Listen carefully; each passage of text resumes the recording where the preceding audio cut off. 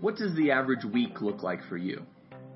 Sure, it may start with church on a Sunday morning, but by Monday morning, can any of us remember what the sermon was about? We spend so much of our lives doing so many things.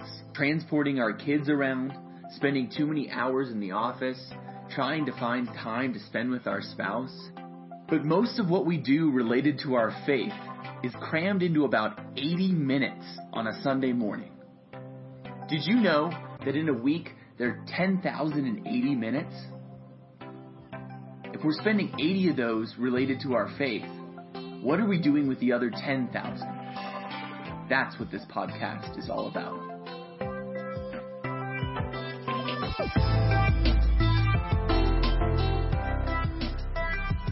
Hello everybody, we are back with Season 2. I am Sawyer Trapp, Youth Ministry Pastor of Stapleton Church, and I'm joined as always with our lead pastor, Matt Wolf. How's it going, Matt? It's good. It's good to be back.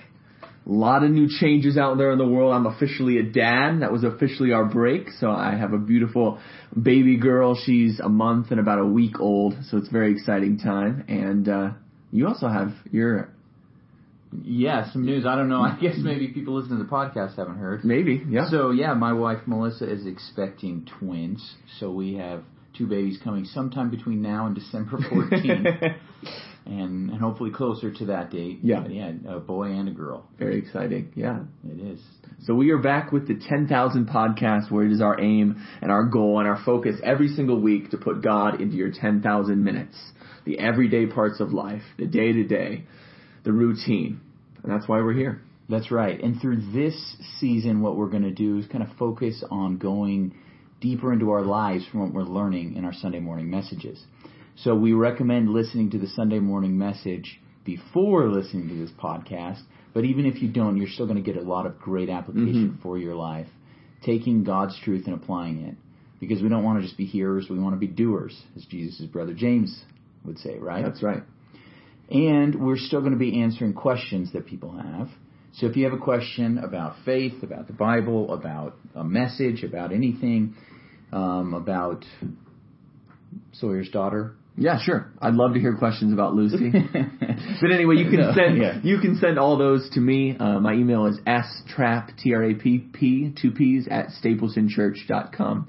I'd love to answer your questions on the podcast of this season. Yep, and we got one question, and it was kind of complicated, so I've kind of summarized it and simplified it a little bit. But it was about a woman, and actually a woman who had served in the medical profession and been around a lot of people who had died.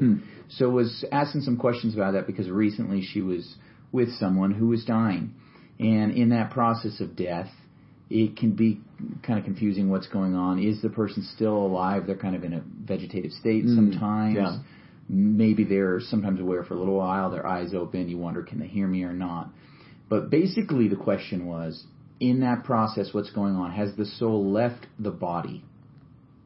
Has the soul left the body? Where is the soul? Where is the soul? Yeah. Like in that vegetative process, or? Yeah, and I think it was just a kind of a question about that in general. Where's the soul? What's going on? If a person is still physically alive, but mentally they're not there, what's going on? Are they dead? Are they in heaven at that point? What's going on? It's a good question. It is a good question. So, Sawyer, have you ever been with someone when they were dying? No.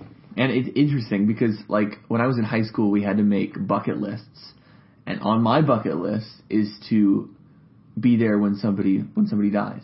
Okay, that's an interesting bucket list. Because I just think it's like interesting to understand death in that way. I haven't checked that off the bucket list yet. Okay, you got a weird bucket list, Sawyer. I'm eager to hear some of the other things on there. Maybe we'll talk about more of them as they present themselves. I'm going to be there when someone dies. Not in that way. I know, I'm kidding. Not like I'm going to kill someone. But, no, I haven't. I mean, I was... my grandfather had Alzheimer's, and so I kind of saw that long, slow decline of... That can be the toughest. Yeah, of seeing him from this, rambunctious, vibrant man into this, almost ghost of himself. So I saw that happen, and that was definitely difficult for me and for my family. But I think this question's a little different from that. Yeah, I think so too. I've been there a few different times, and one that was like very clear about, she had been moving, an hour before, and while I was there on a visit, she did pass away, and it was very clear from one moment to the next what had happened. But yes, sometimes it drags on. Sometimes you don't know, and then families have to make those tough decisions. That may be a whole nother question. Yeah, about definitely. How do you make those decisions? But that's a tough one. But what we're talking about is the soul. What is going on there? So, what is Sawyer? You know, right? I think so. I mean, I would say, so having a soul is a fundamental part of who we are as people. Yep. So if we are still human, if we are still alive, then our soul is conjoined with the body. Okay. That would be an overall answer that I would say. So whenever death does happen is the point where if something were to change, it would happen. However, somebody is still a person. They're still a human, independent of their cognitive state, to be really intellectual. But a person is still a person, even if they can't talk, even if they can't move, even if they can't, think in the sense of, making decisions and stuff like that. They don't cease to be a person. And so I would say they don't cease to have a soul as well. Right. Yeah, I mean, I agree with you. All life is life. We are as pro-life as it comes, because life is life, and that makes every soul valuable, no matter who they are, what they can think even, no matter what their intellectual capacity or their physical capacity. We view every human as created in the image of God. Yeah. And that's so core to what the Bible teaches us. It does get tricky when you're talking about someone who has died or in the dying process, because it does seem sometimes like, well, they went into a coma, they don't wake up. Recently I did a funeral for a woman who went under for a surgery and never woke up. Even though they revived her, even though they got her heart beating again, she never again regained consciousness. Right. So what is going on in that state? It seems like the physical body is alive, but what's going on with the person? Well, I'm not a doctor. Well, here's the thing, Sawyer. Doctors don't even know. Well, yeah, it's true as well. So if they don't. Yeah, and there's also the stories about near-death experiences. NDE, I read a really interesting book by a doctor about that, who himself experienced a near-death experience, and then studied a bunch of other near-death experiences, because sometimes near-death means they actually died. Yeah. They were pronounced dead, and then minutes later revived or came back to life. What the heck happens there? Or sometimes it seems to happen, but it didn't really happen. Or they revive the person for a few minutes and they do regain consciousness, but then die again. Man, it's complicated. Yeah. And I think we don't know. And I would just take a very humble approach there and let's not say definitively this person is dead, or not definitively say they're not dead. It's unclear. Right. And I think that's why we've got to leave those things to God. However, the question about what happens to your soul at death is a little bit more answerable based on biblical evidence. Yes. Because to be absent from the body is to be present with the Lord. That's right. I'm pretty sure that's somewhere in Scripture, right? Yeah, I'm pretty sure that's in Scripture. And in fact, when, Jesus was with the man dying with him next to him on the cross, Jesus said to that man, "Today you will be with me in paradise." Right. So both Jesus and this other man would in that day be in paradise. Right. So we know that when the soul does leave the body, whenever that is, whether it's while the body's still breaking down or actually has broken down, who knows when, then the soul immediately goes to paradise if that person is a believer in Jesus Christ. Right. Yeah. And yeah, I think that's super important, is that, we want to be definitive on what we can say. So if somebody's a believer in Jesus Christ, when they die, when their soul leaves the body, they're going to be immediately in the presence of God. Yeah, and as Paul says that in Philippians 1, to be absent from the body is to be present with the Lord. Yeah. And also he says it's better by far. Yeah. It's better by far. So it's actually going to be a better place than where we are now. It's not like downgrading. No. Now, it gets a little more complicated because a lot of people confuse the idea of heaven and the new heaven. Okay. Or maybe don't even think about that. Most people don't. Most people say, well, I'm going to spend eternity with Jesus in heaven. And actually, you're not. That's true. That's. And then, wait a second. No. What do you mean? But the book of Revelation, it promises that at the final judgment, after that's all over, there's going to be a brand new heaven and a new earth. Yep. And we will live with other people in the presence of God in the new heaven and the new earth. And that our final eternal presence, reality, is going to be in that, not in heaven. Right. Because that new heaven will come down to the new earth. Right. And they will be made as one. So instead of having two separate locations or spheres or whatever you want to call them, they'll be one. Right. So what we typically talk about with heaven is talking about that intermediate state. That what Jesus calls paradise, to be absent from the body and present with the Lord. So Jesus is there. It's paradise. Paradise is a pretty good word, I think. It's going to be an amazing place. But we actually don't know much about it. Not much is spent talking about that. Most of what the scriptures talk about is that new heaven and new earth at the end of time, which will go on forever and ever and ever with our new bodies. Now, do you think we're going to have a new body in paradise? I don't know. I don't know either. I think that God is effective with what He creates, right? Sure. So if He's going to create new bodies for everybody that goes to paradise, and then another new, I don't know, I'm just speculating, but we don't really have a good answer on that. Yeah, are we going to be floating souls? What is that going to look like? Are we going to be these spirits that float around? We're not really told at all. We know that it's in the presence of God. It's going to be beautiful. It's going to be amazing. It's going to be paradise. No more anything bad. No more tears, no more pain. But we won't give in those new bodies until the end. Right. There's a great book on this subject called Heaven. Very simple. Heaven by Randy Alcorn. I highly recommend the book. He looks at scriptural evidence, but what he does is takes that and says, we're not told all the details, but let's use our imaginations and our cognitive abilities that we have to think through these critically about what this could mean for what the future state is like, future states. So I find that. I think he says, well, we might have bodies, some sort of bodies in this state, but I mean, it's kind of left up to our speculation based on what the scripture does say. Right. So that's that question. We wish we could be more helpful, but you're maybe going to have to take it up with the big man on that question. But if you do have other questions, hopefully there's some that we can provide an answer or speculation to at the very minimum. So we're going to jump then into expanding on the message from Sunday. If you haven't checked out that message, Matt wouldn't say this because he preached it, but I would highly recommend it. I think it was a really great introduction to our new series, Belong, looking at how we're more connected than ever, but at the same time, we've never felt more alone. Like, how can both of those realities be true? And if it is true, well, what do we do about it? Yeah, I spent a lot of the message, and I called that message Look Up. I spent a lot of that message talking about the modern state that we're in, that we've never been more connected yet, we've never felt more alone, that we have these technological devices, phones with us everywhere we go, so we've never been more connected with the 8 billion people on the planet, and yet we feel more lonely now than ever before. Right. And those are bizarre things, so you should listen to that so you can get some of those statistics. But what we want to do right now is just get more practical. Get more practical. So I gave a big idea. Do you remember what it was, Sawyer? Find the father and his family. That's right. Okay. Nice. Oof. High pressure if situation. You, that's right. I feel a little better. I'm kidding. So, and that's why we have those big ideas. Hopefully you can remember it. Find the father and his family. So this was the point, that we do have this existential moment where we're so connected, yet we still feel alone. Our phones actually can kind of hamper our relationships with people, even though we can connect with them even easier.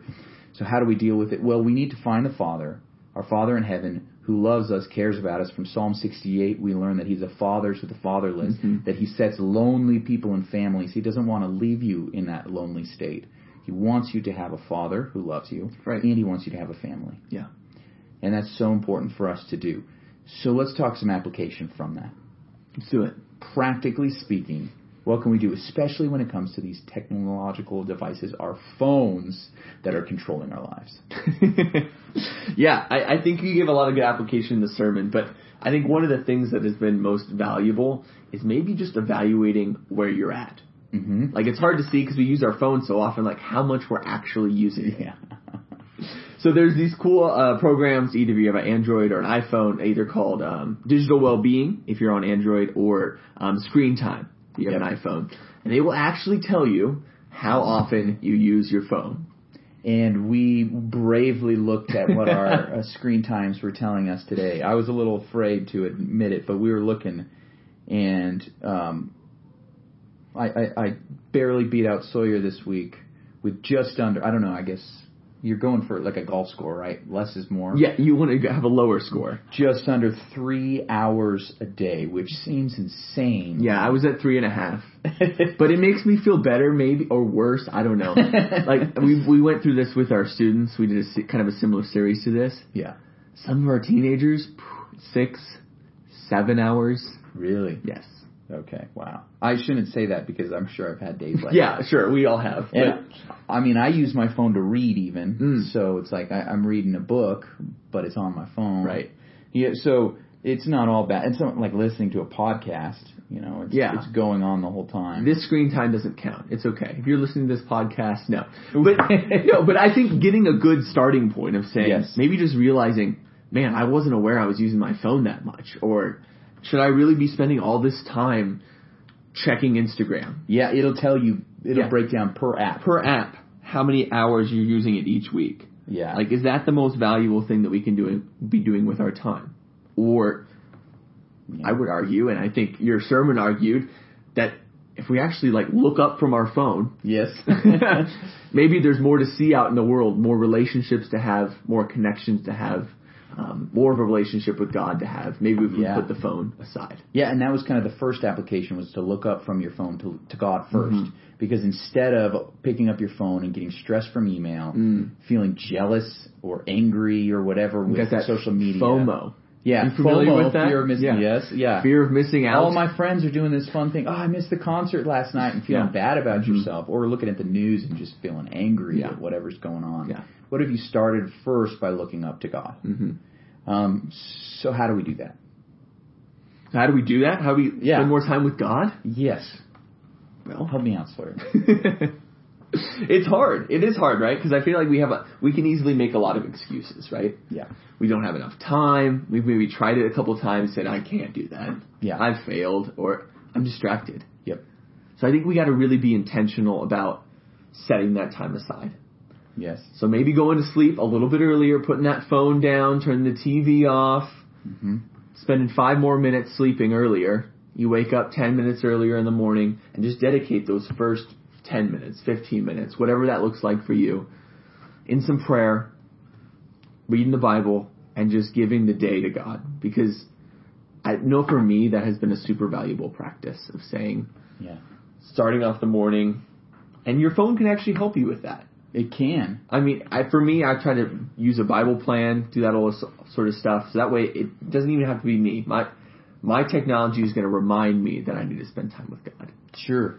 Yeah, and that's a good thing to do. So if we're going to use those technologies, let's use them for good. Yeah. If you have your phone, like I do, on the nightstand next to you when you're sleeping, like I won't open up any other apps until I open up the Bible app. And I have my reading plan. It pulls it up. What my reading for that day, I have to mark it off. Now, one thing you can do with technology now is you can have accountability friends on there. Mm-hmm. You can either read a plan together, or you can just let someone see it, and they'll be able to see, did you read or not this morning? Yeah. And honestly, for me, I need the pressure of knowing other people might know to do some things like that. It helps develop habits. Because habits are hard to make. Yeah, they say 2 weeks to a month. Okay, I've heard 6 weeks. 6 weeks? Yeah. It keeps going more. It's a long time to develop a habit. Yeah. I mean, I guess you could probably do it in 2 weeks. But I guess everybody knows, how long does it take to make a habit? For me, probably 6 weeks. Then I know that it's already established. Yeah. But man, they're tough. But you just got to start out your day like that. This is your first thing, is the Bible. Mm-hmm. The first thing you do is look at Scripture. If you want to get more into prayer, I have an app. I'm going to look it up so I can tell you what it's called. It's called Echo. Okay. And it's a prayer app, and you can have it so that at 6:30 every morning, it sends you a notification, pray for this. And you can kind of set it rotating, so here's the 10 things I want to be praying for over the next month. It'll give you a reminder and saying every morning at the same time you're getting this reminder, okay, you need to pray for so-and-so. You need to pray for this situation that's going on with your family, this health issue that you're concerned about. You can pray for your pastor or your pastors. Hey, that'd be a good thing to be praying for once a week or even every day. So an app like that can send you the notification, the reminder, at the same time every day to do it. So I recommend using your technology for good and not just for evil. There you go. And I would really encourage you, if you failed at this before, you have struggled to get that habit, that it's not something we do out of obligation. Right. It's not something we do to check a box or just get our God points for the day. It's really being intentional about growing, about letting God work through your life, about doing what this podcast is meant to do, about bringing God into your 10,000.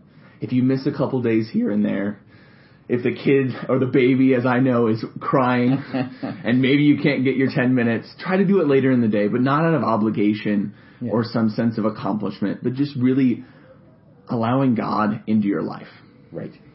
And that's so important. So if you've tried before and failed before, that's okay. Just get up and try again. That's right. Just try again tomorrow. Set your alarm right now. Do not listen to anything more. Don't do anything else. Stop what you're doing. If you're riding your bike, just stop and set an alarm so that you will look up and spend time with God tomorrow morning. Yeah, there we go. I'll be there too. God's presence. I'll say hi. Yeah, so there's so many things that we can use technology in a good way. But sometimes I think it's maybe even more valuable to just set the phone aside. It'll be okay. Yes. And I love at the end of your message, you challenged all of us to invite somebody to lunch after church or, invite somebody for coffee this week and actually follow through to it. Yes. I love it when a friend or I text a friend or somebody in my life and we just get together and we meet. No agenda, no obligations, just checking in. How's your life going? Yes. Those relationships are so important. Yeah. Even though it wasn't in person, but I called a bunch of my friends yesterday that I haven't seen for a while, a couple in Nebraska, and I said, let's just talk. And we talked on the phone while I was driving to Lakewood. There you go. Just to maintain a relationship. I could just listen to a podcast the whole time. I'd say, I was learning something, but I need those relationships. I need those connections. Right. I even love that someone in our church, Erin Chan, just early today, just showed up at our house because she had baked some gluten-free bread, and my wife, of course, doesn't eat gluten. She has celiac, and just had baked some bread and brought it over and came to say hi. It was just a quick interaction, but it was so nice and so refreshing, and so rare, let's be honest. How many people just show up at your house and say, hey, I'm your friend, and we love it. That's great. Maybe not everyone should show up all the time. But it's good to have friends that are like, hey, I'm going to show up and I'm going to spend time with you. Right. Because that's what matters, right? Yes. I mean, at the end of our life, we're not going to look back and see, how many Instagram followers we had or how many books we read on the Kindle, as important as that is, or whatever that is for you. Yep.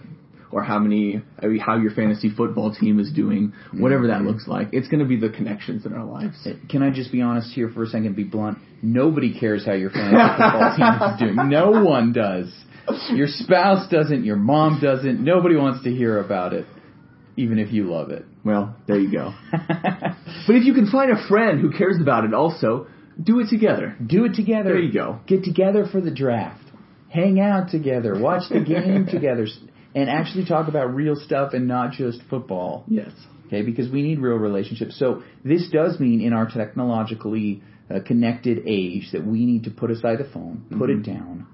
I would recommend, unlike Will Ferrell in the video that we showed on Sunday, don't have your phone at the dinner table. Yeah, that's a big one. Don't even bring it near it. Put it somewhere else. When you get home from work, you need to put your phone and charge it.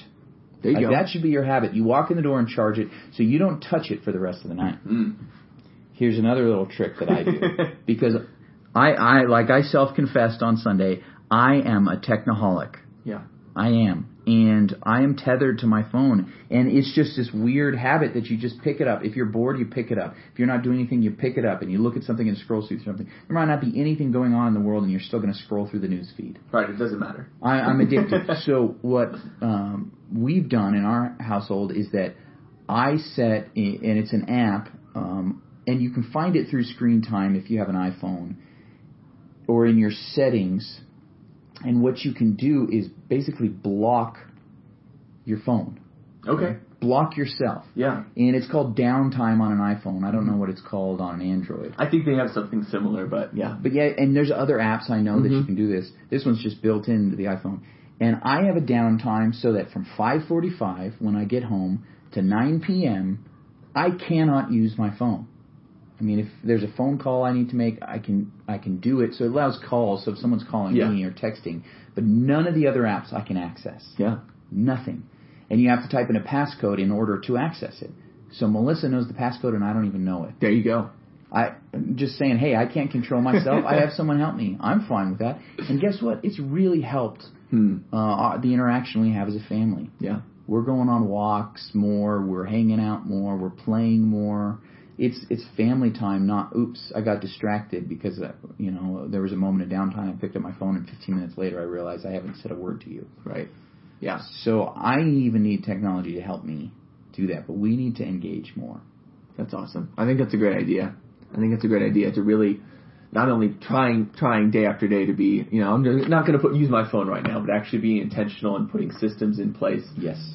That actually allow you to enjoy time together as a family, to be present with one another. And in order to be fully present with people, we have to get rid of our phones. Yeah. I don't think there's any other way around it. So where are you distracted and where you need the relationships? Mm-hmm. Think about it. Is it at the dinner table? Is it hanging out with people? If you're going over to a friend's house, maybe you leave your phone in the car. That's a novel idea, Leave it at home because you're out hanging out with people. Mm-hmm. You don't need it for that hour or two. Yeah. Guess what? The world is not going to end. Did you know, Sawyer, there was a day and age when you and I were alive where nobody had cell phones? I was pretty young. No, I'm just kidding. Yes. And everybody was fine. And we managed. We lived. Now it's like you can't go anywhere without your phone. It's like, oh my gosh. Yeah. You can do it. You can do it. And I think if we do it, if we actually pursue that, then I think it's going to pay dividends in our relationships, in our families, in our quality of life. Right. Because I don't know about you, when I look at a screen all day, when I'm disconnected from people, at the end of the day, I just feel, I just feel tired. I feel lonely. Yep. I feel disjointed. Right. And I'm sure I'm not the only one. And so if we can actually set the devices aside, put your phone down, look up, I think our lives are going to be way better. Yeah. And I think our relationship with God is going to be way better. I think that's totally true. If we're ever going to get out of the loneliness and the isolation we feel, we've got to look up from our devices. That's right. Well, that was it for our episode 10, I guess, that we've been doing this podcast, but the first episode of this Season 2 of 10,000 the podcast. If you guys like this, make sure you share it with your friends, rate it on whatever device you're using, and then put it down and go hang out with some real people. There you go. We'll see you next week. Thanks for listening. Bye.